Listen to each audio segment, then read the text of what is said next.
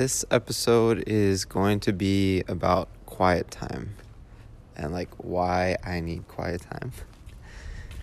I'm just going to start talking and I don't really know where I'm going to go with this, but I'm just going to start talking. In fact, yesterday I was thinking what if I just read the Wikipedia page about where coffee comes from or chocolate? I forget which one, but that would be kind of fun. But yeah, quiet time. Quiet time is not just about time alone being quiet. It's about space and distance from noises. Because if you're trying to find a quiet place to think and do stuff, it's not really the best if you are immersed in a bunch of noises. My favorite thing for quiet time is places that aren't normally quiet. When those are quiet, that's what I love. That's where I want to be. And that's early in the morning before everyone wakes up and starts making noise.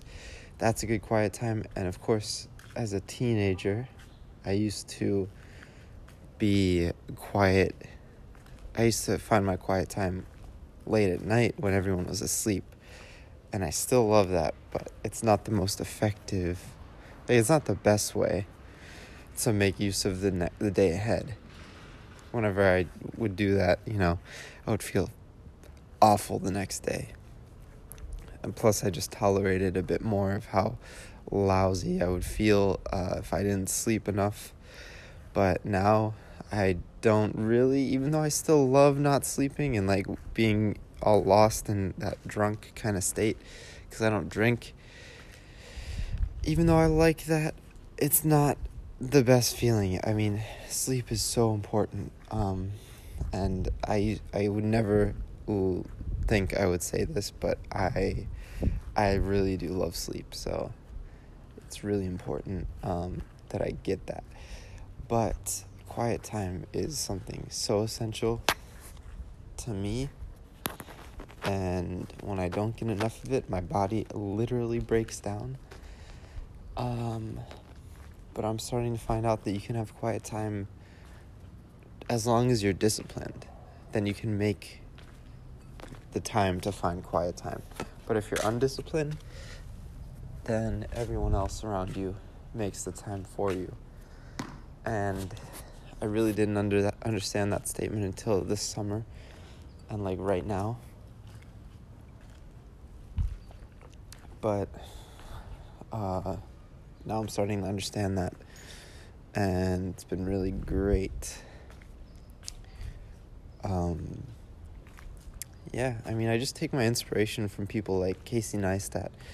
He gets a lot of stuff done, physical, tangible things, he gets them done, and also he goes and has a lot of fun every day, traveling and meeting new people and trying the things that he likes and expanding on the things that he likes. And that's honestly it. That's all. That's so much fun. That's what I want. That would be a lot of fun to do. So that's what I'm starting to understand.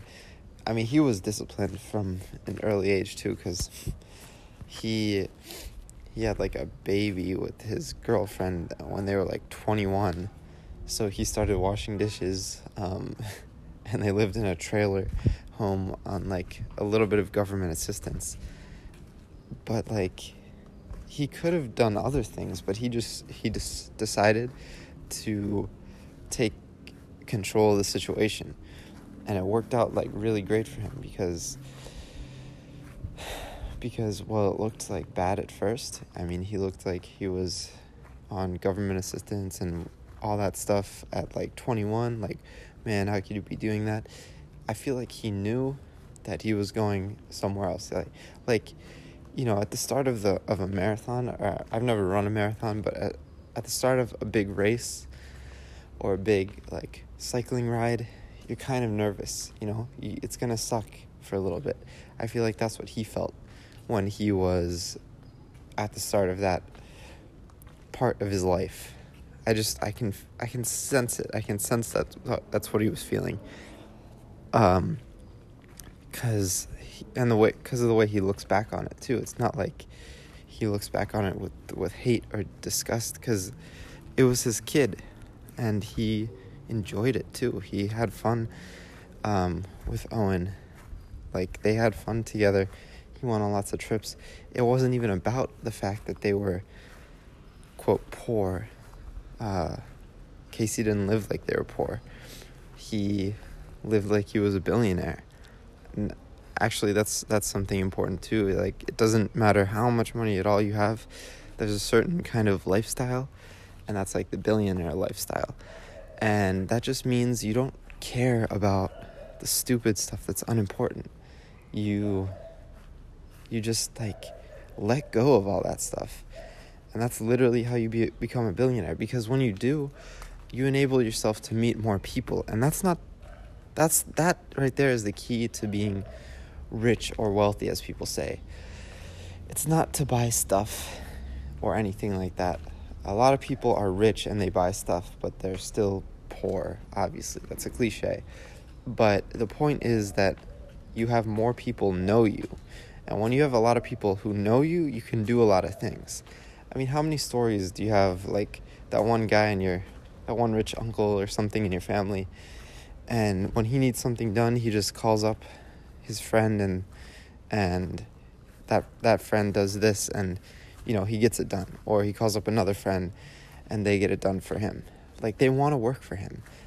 They want to do stuff with him because, you know, he let go of his wants or desires or whatever, and he started, like, letting in people into his life. And that's what it's about. I mean, and with Nike too, the brand Nike, you know, they get what they want done because people want to work with them, because they don't take the easy route. They don't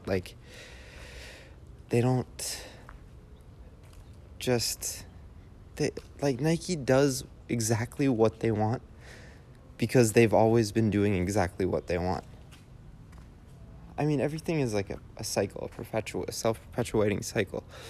But that, you know, and that doesn't mean you can't change what you're doing. It takes a conscious effort to change what you're doing now. So Nike does exactly what they want because they do exactly what they want.